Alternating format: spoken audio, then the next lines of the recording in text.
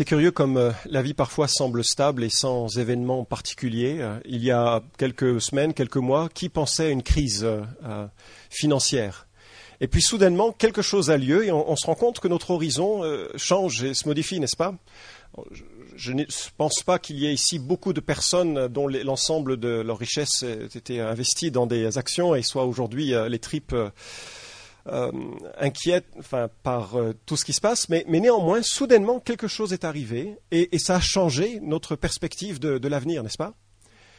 Un événement, un jour, et puis quelques annonces, et les choses s'enchaînent, et on est dans un autre monde. Alors, on sait que les cycles économiques, ça fait partie de la vie, on n'est pas nécessairement trop inquiet, quoique certains le sont plus que d'autres. Mais ce qui m'interpelle et qui est pertinent par rapport au message, c'est que parfois des événements ont lieu qui changent la donne. Que ce soit à titre personnel ou à titre de la société, les événements ont lieu et ça change beaucoup. Un jour, nous partions en vacances et sur l'autoroute, on s'est retrouvé face à face avec un véhicule à contresens. 130 km/h de part et d'autre et une fraction de seconde pour juste l'éviter. Alors, dans ces moments-là, on fait ce qu'il faut. Et après, c'est pendant des heures le film qui repasse dans la tête, les hauts le cœur. Et on se demande, qu'est-ce qui se serait produit? Qu'est-ce qui nous serait arrivé? Est-ce qu'on serait morts ensemble, en famille, dans la présence du Seigneur, d'un coup comme ça? C'est intéressant comme perspective. Est-ce qu'on aurait survécu difficilement, probablement, à un tel choc et notre horizon très, très différent? Et l'histoire qui est devant nous n'est pas une histoire linéaire, pas une histoire cyclique non plus.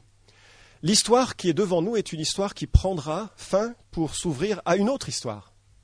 Mais un jour, Jésus va revenir. Et son retour sera un peu comme une montagne russe.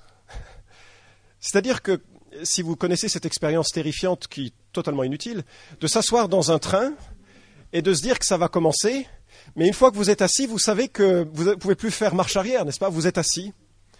Et puis vous profitez de quelques moments de détente. Enfin, en anticipant que cette détente va changer.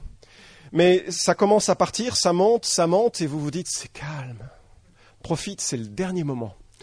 Et puis vous arrivez au sommet, c'est encore calme, et là vous dites, mais franchement, si j'avais su, j'aurais pas venu. Comme le dit un film. Et puis les événements s'enchaînent. Et le retour du Christ, c'est comme cela. On est en quelque sorte, depuis la mort, la résurrection et l'ascension de Jésus, sur ce train-là, et ça monte, et c'est calme. Il y a quelques soubresauts.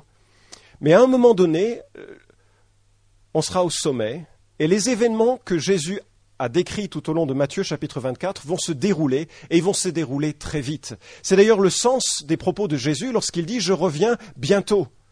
Quand il dit « je reviens bientôt », il ne veut pas dire « je reviens dans peu de temps », comme nous on le comprend. Peu de temps, 2000 ans, ça me semble difficile à comprendre. Mais bientôt dans le sens de promptement, rapidement. Les choses vont s'enchaîner jusqu'à ce que Christ, dans sa gloire, instaure le règne promis. Nous arrivons à la dernière description dans le segment de Matthieu 24 des événements. Et après, Jésus tire toute une série d'applications pratiques que l'on doit ingurgiter, intérioriser par rapport à son retour. Et ce que l'on a vu jusque-là, si je devais le résumer juste en 1 ou 2 minutes, c'est il y a des événements qui vont parcourir un peu toute l'histoire des hommes, des guerres, des bruits de guerre, tout ça, des malheurs, des faux messies, des faux prophètes, tout ça, ça va émailler l'histoire du monde. Mais il y a un moment donné, quelque chose de plus précis va avoir lieu. Une nation va se battre contre une autre, on ne sait pas lesquelles. Mais d'autres signes alors vont s'enchaîner, les signes qui sont assez proches de l'Apocalypse. Et si on met l'ensemble des pièces en place que l'on a en Daniel, en Apocalypse et en Matthieu chapitre 24, en 2 Thessaloniciens, etc., enfin l'ensemble des passages, on a l'impression qu'au milieu d'une période de 7 ans, il y a un homme qui va se prendre pour Dieu. En fait, c'est pas qu'il va se prendre pour Dieu seulement, c'est qu'il va se faire passer pour Dieu, avec des miracles, ou un miracle, ou des prodiges mensongers, et les hommes vont l'adorer. Une abomination. Jésus en parle comme l'abomination de la dévastation. Quelqu'un va entrer dans un temple à Jérusalem qui n'est pas encore bâti, mais qui le sera, semble-t-il. Comme le reconnaissait même Irénée, on a cité un gars du IIe siècle qui voyait tout à fait cet enchaînement d'événements. Bref, quelqu'un va rentrer dans le temple à Jérusalem qui sera alors reconstruit et il dira « Je suis Dieu, adorez-moi et je vais le prouver ». Et il le prouvera, semble-t-il, par des miracles incroyables. Les gens seront séduits. Parce que toute la finalité de l'homme, c'est l'adoration. Nous sommes créés pour adorer. N'est-ce pas ? On est créés pour avoir un objet devant nous que nous aimons, que nous chérissons et que nous adorons. Et Dieu dit « Je veux être l'objet de votre adoration. Vous allez m'aimer de tout votre cœur, toutes vos pensées, de toutes vos forces. » Pourquoi ? Parce qu'on est créé pour cela et qu'il n'y a jamais plus de liberté, de bonheur, de satisfaction que d'être dans cette adoration avec le Créateur. Lorsqu'on vient à lui et qu'il nous sauve et qu'il devient l'objet de notre amour. Et ça, c'est la piste que Dieu nous ouvre. Et il y a une autre piste que, quelque part, Satan, le monde, la chair, nous ouvre, qui est un ensemble d'idoles et jusqu'à ce que parvienne cette suprême idole de la fin des temps.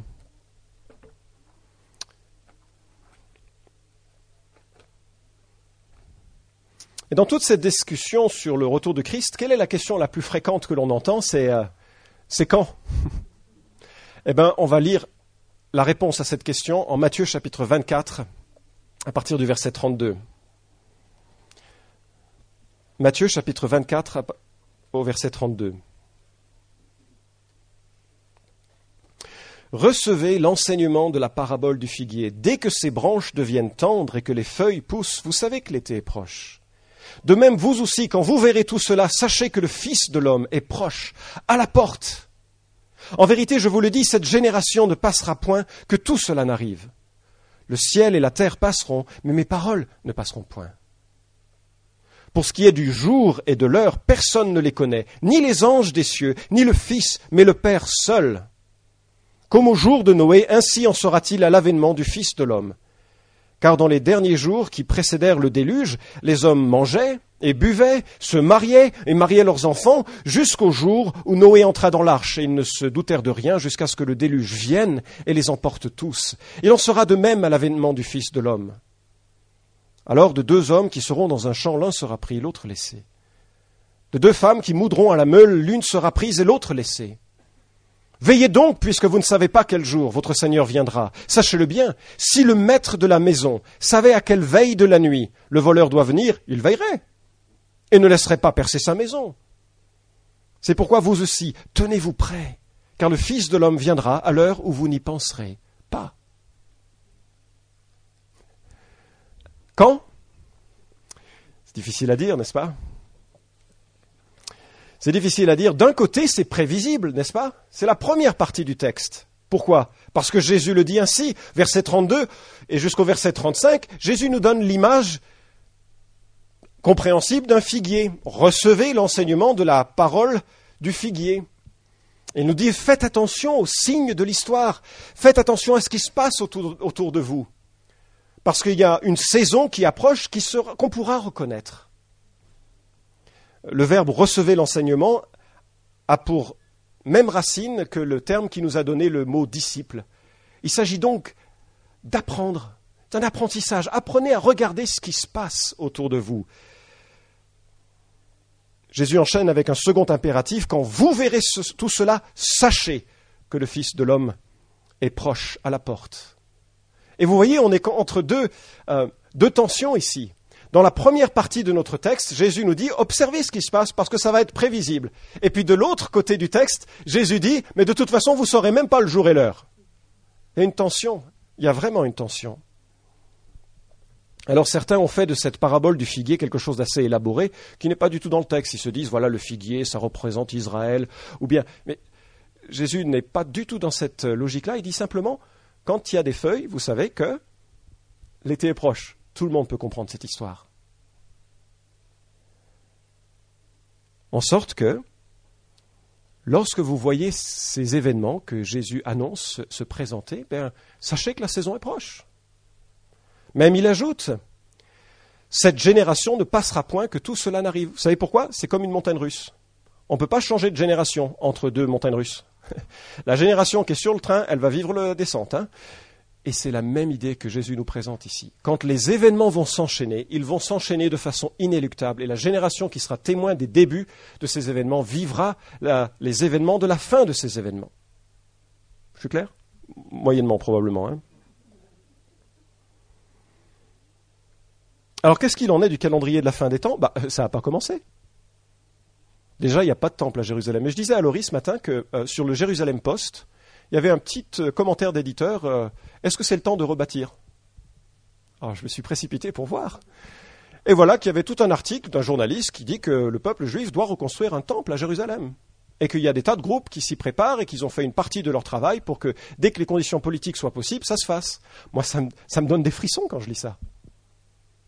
C'est pas que c'est un indicateur fiable, parce qu'après tout, on peut imaginer qu'Israël cesse d'occuper la terre qui est qu'elle occupe aujourd'hui pour encore 2000 ans.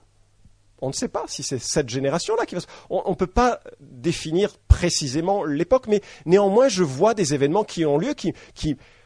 C'est un petit goût de Jésus revient. C'est comme si on entendait les pas parfois du Seigneur. Et Jésus veut que ce soit ainsi. C'est pour ça que beaucoup de générations ont perçu ici et là des événements en les raccrochant aux idées de la fin des temps et se sont sentis prêts au retour de Christ. Luther pensait que Jésus allait revenir dans sa génération. C'est bien qu'on soit ainsi. Jésus veut qu'on ait cette attention.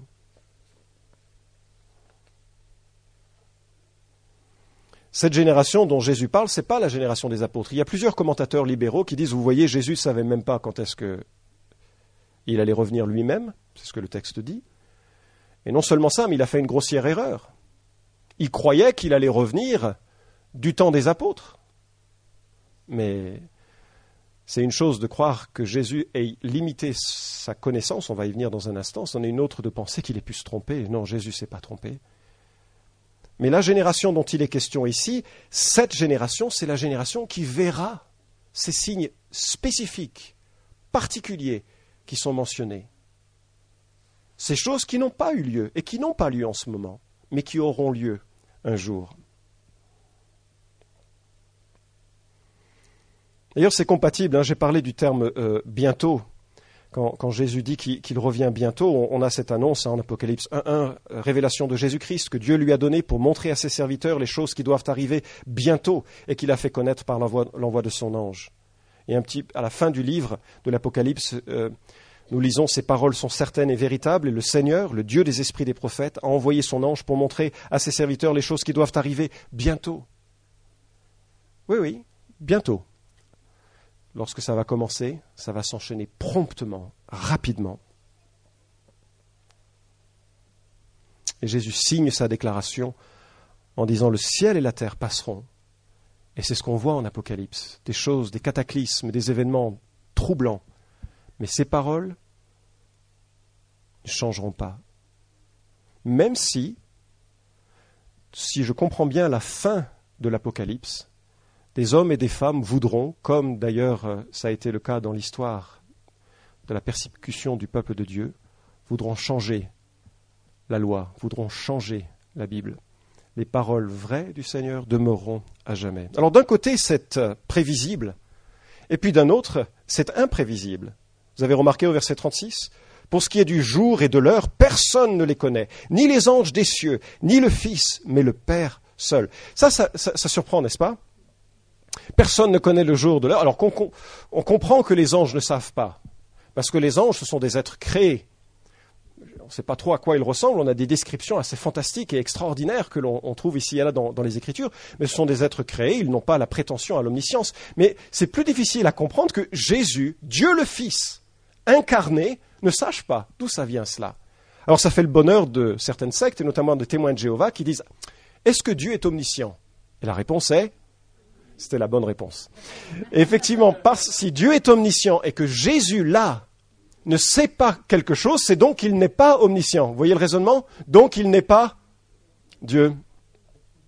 C'est un peu rapide cela.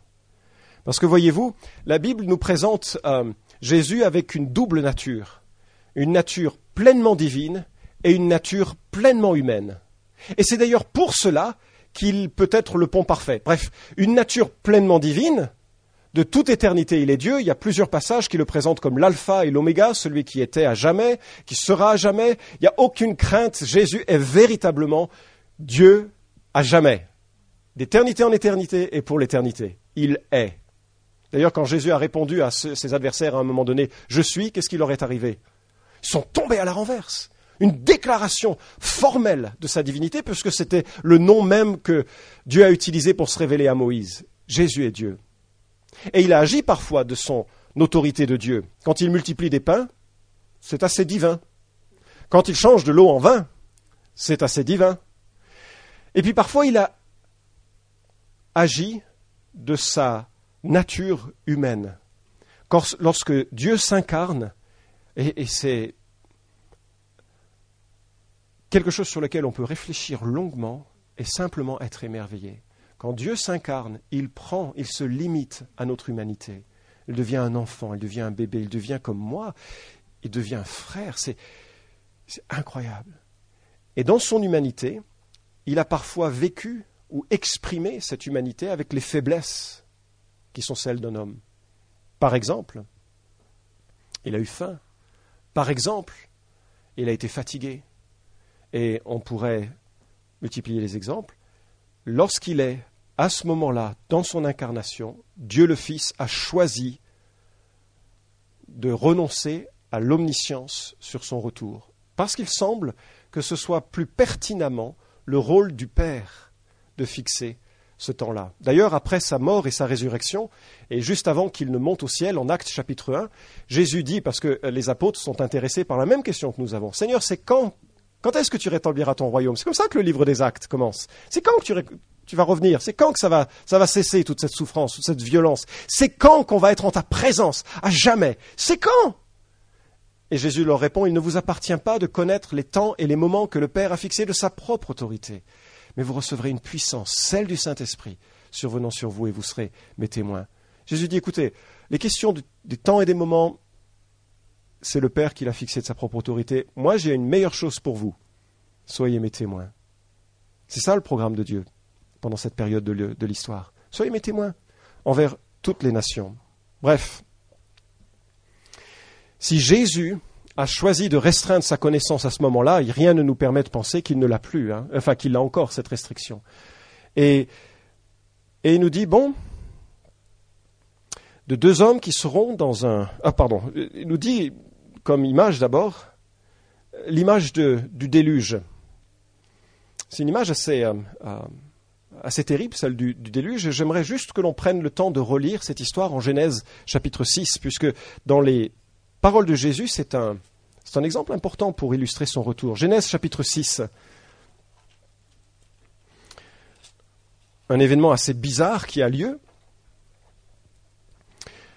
Lorsque les hommes eurent commencé à se multiplier à la surface du sol et que les filles des filles leur furent nées, les fils de Dieu virent que les filles des hommes étaient belles, et ce fut parmi elles qu'ils choisirent leurs femmes. Alors l'Éternel dit, « Mon esprit ne restera pas toujours dans l'homme, car celui-ci n'est que chair, et ses jours seront de 120 ans. » C'était l'époque où il y avait des géants sur la terre. Après que les fils de Dieu furent venus vers les filles des hommes, et qu'elles leur eurent donné des enfants. Ce sont là les héros des temps anciens. L'Éternel vit que la méchanceté de l'homme était grande sur la terre, et que chaque jour son cœur ne concevait que des mauvaises pensées. L'Éternel regretta d'avoir fait l'homme sur la terre, son cœur fut affligé.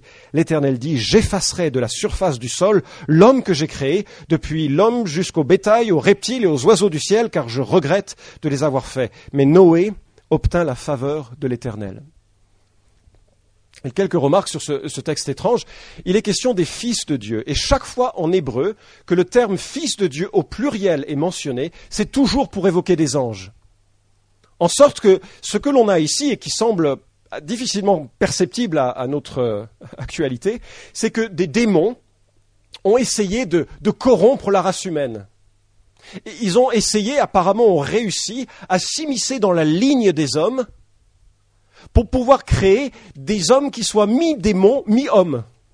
C'est un peu ça que le texte nous laisse avec ces héros des temps anciens, avec ces géants, enfin, des choses qui qui appartiennent, de notre perspective, à la mythologie, mais qui s'est produit, puisque le texte nous en parle. Et alors on comprend pourquoi le déluge a eu lieu. Parce que vous réalisez que si jamais l'être humain avait été corrompu dans sa nature, Jésus n'aurait jamais pu venir sauver les hommes. Pourquoi ? Parce que Hébreux chapitre 2 nous dit que Jésus ne vient que sauver la descendance d'Abraham, des êtres humains de chair et de sang. Et si Satan avait réussi à corrompre l'humanité avec des êtres hybrides, alors le salut fait, dont la promesse a été faite avec Ève, ne se serait jamais réalisé. On comprend mieux la sévérité du déluge. C'était à la fois un jugement sur la méchanceté des hommes, mais aussi la possibilité que vous et moi et des milliers de personnes puissent profiter de la présence de Dieu. Jésus utilise cette image parce que ça a pris 120 ans pour construire une arche qui, j'en ai fait les calculs, faisait une surface totale de 168 750 mètres carrés. C'est un gros bateau. Un bateau qui faisait 150 mètres de longueur, 25 de large, 15 mètres de hauteur sur 3 ponts. D'ailleurs, ça a la même dimension que les gros la même proportion, que les gros paquebots qui font les traversées d'océan, parce que c'est particulièrement stable. Une dimension parfaite pour survivre aux grandes eaux.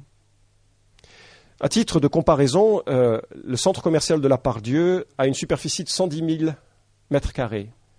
On a donc 168 750 mètres carrés sur cette arche de Noé. Bref, je m'imagine Noé qui prêche, c'est ce que nous dit 2 Pierre chapitre 2, verset 5. « Repentez-vous, changez de vie, tournez-vous vers Dieu. » En plein désert, Noé, il coupe des arbres. Enfin, peut-être pas dans le désert, il fait venir alors des arbres. Et il construit une arche de 150 mètres de long, de 25 de large et de 15 de hauteur. Vous imaginez les railleries pendant 120 ans. « Hé Noé, il est prêt ton bateau ? Ah, il pleut aujourd'hui. On sait, ça peut-être le déluge qui commence. » 120 ans. Et puis à un moment donné, Dieu a dit « Rentre dans l'arche ». Puis à un moment donné, Dieu a fermé la porte.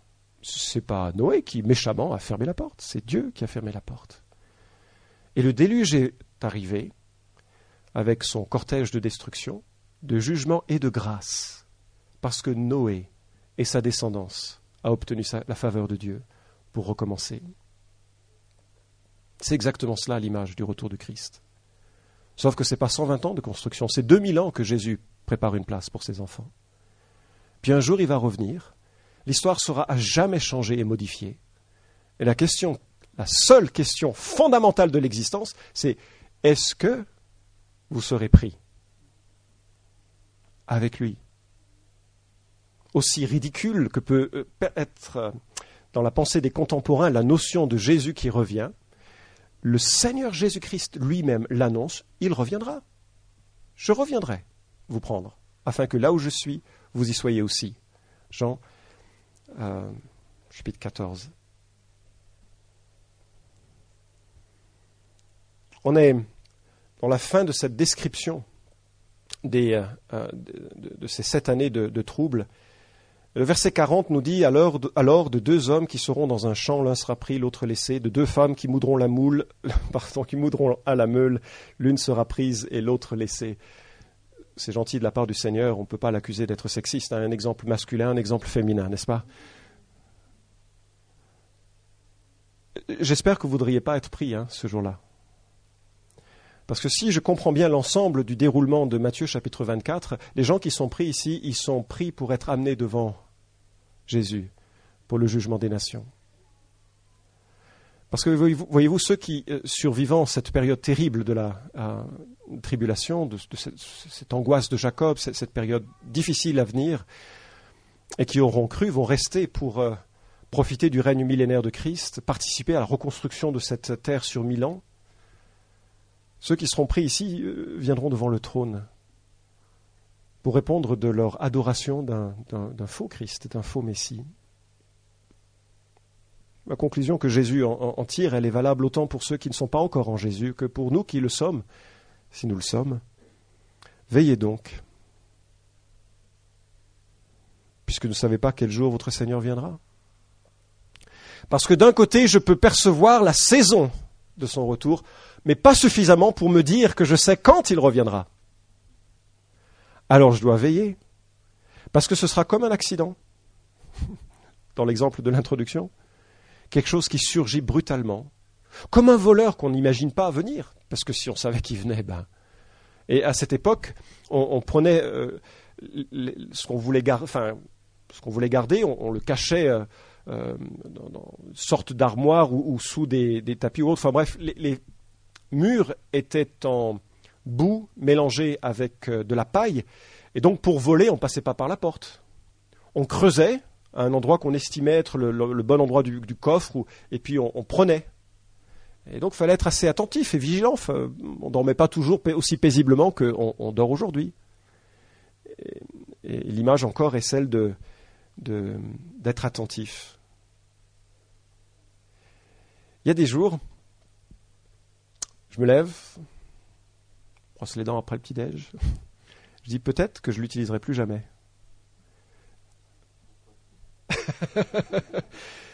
Parce que je serai avec le Seigneur.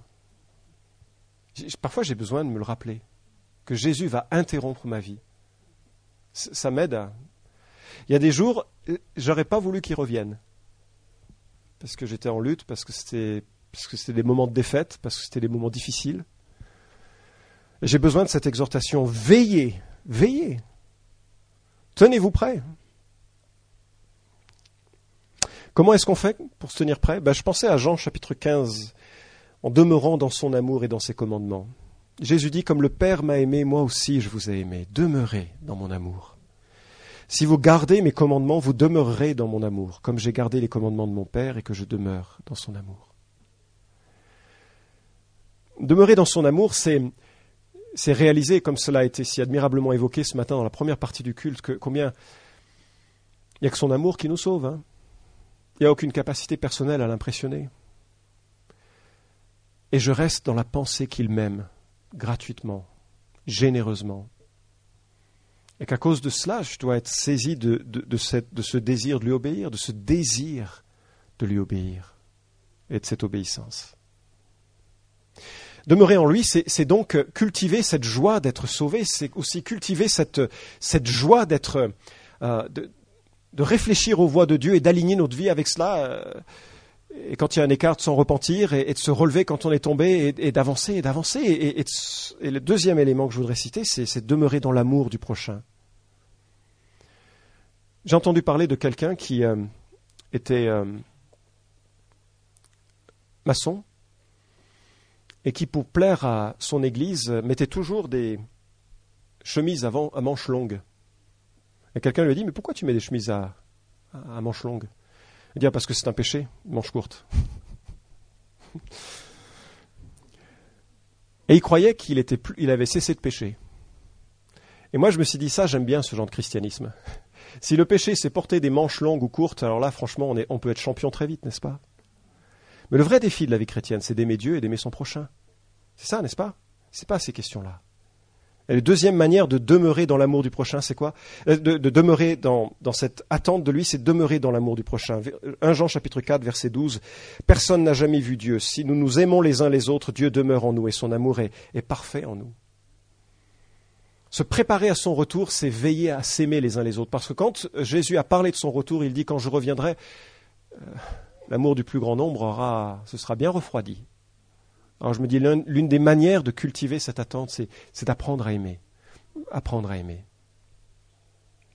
Et puis, troisième et dernière application, je me dis, de cette mise en garde, c'est de demeurer dans une relation dynamique avec des frères et sœurs. Plus que jamais, je mesure la fragilité de la vie chrétienne et la nécessité de former comme une sorte de filet les uns avec les autres, fortement liés les uns aux autres, s'encourageant les uns aux autres. Hébreux 10, 25 nous dit « N'abandonnons pas notre assemblée comme c'est la coutume de quelques-uns, mais exhortons-nous réciproquement, et cela d'autant plus que vous voyez s'approcher le jour. » On a besoin les uns des autres alors que le jour approche, et Hébreux 3, 13 nous dit « Mais exhortez-vous les uns les autres chaque jour, aussi longtemps qu'on peut dire aujourd'hui, afin que aucun de vous ne s'endurcisse par la séduction du péché. » On a besoin profondément de former ces relations qui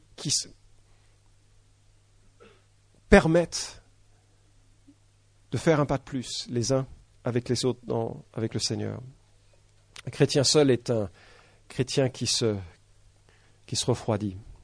Il me reste quelques minutes et on a balayé un peu Matthieu chapitre 24 au cours de ces 3 ou 4 ou 5 messages, je ne sais plus maintenant. Et on voit que Jésus anticipe une période particulière qui est balisée. Il ne nous en donne pas la durée, ce n'est pas son propos.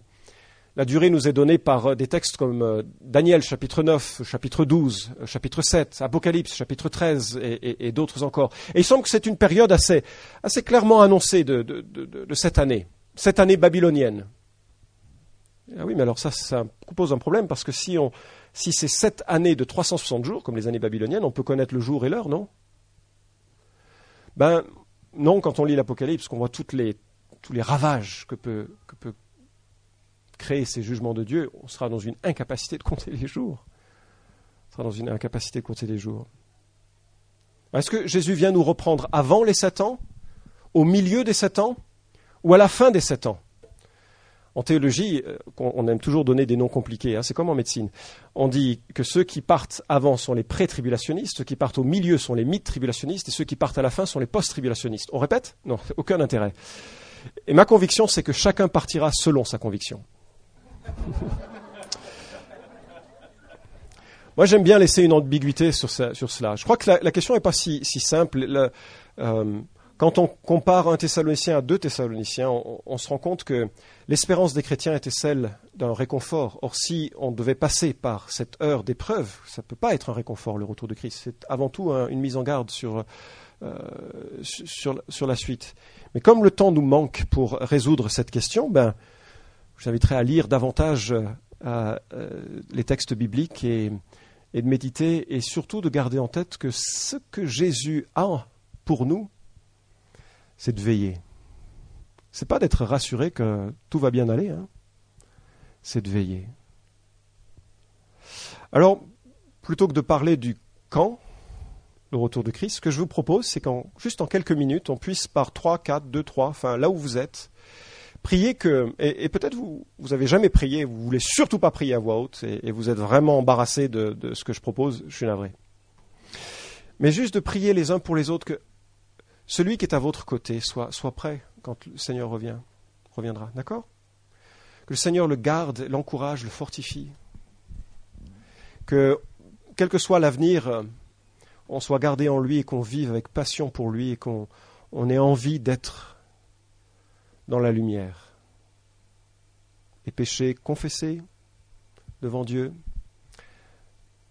la volonté établie de l'aimer, l'engagement précis de s'encourager, de s'aimer les uns les autres.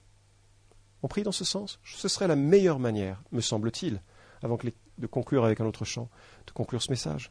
Ce n'est pas de savoir quand Jésus revient, mais qu'on soit prêt quand Jésus revient. Alors, juste en silence ou à voix haute, par 2, 3, 4, je vous encourage 1 minute de prière et puis je conclurai ce temps. Merci.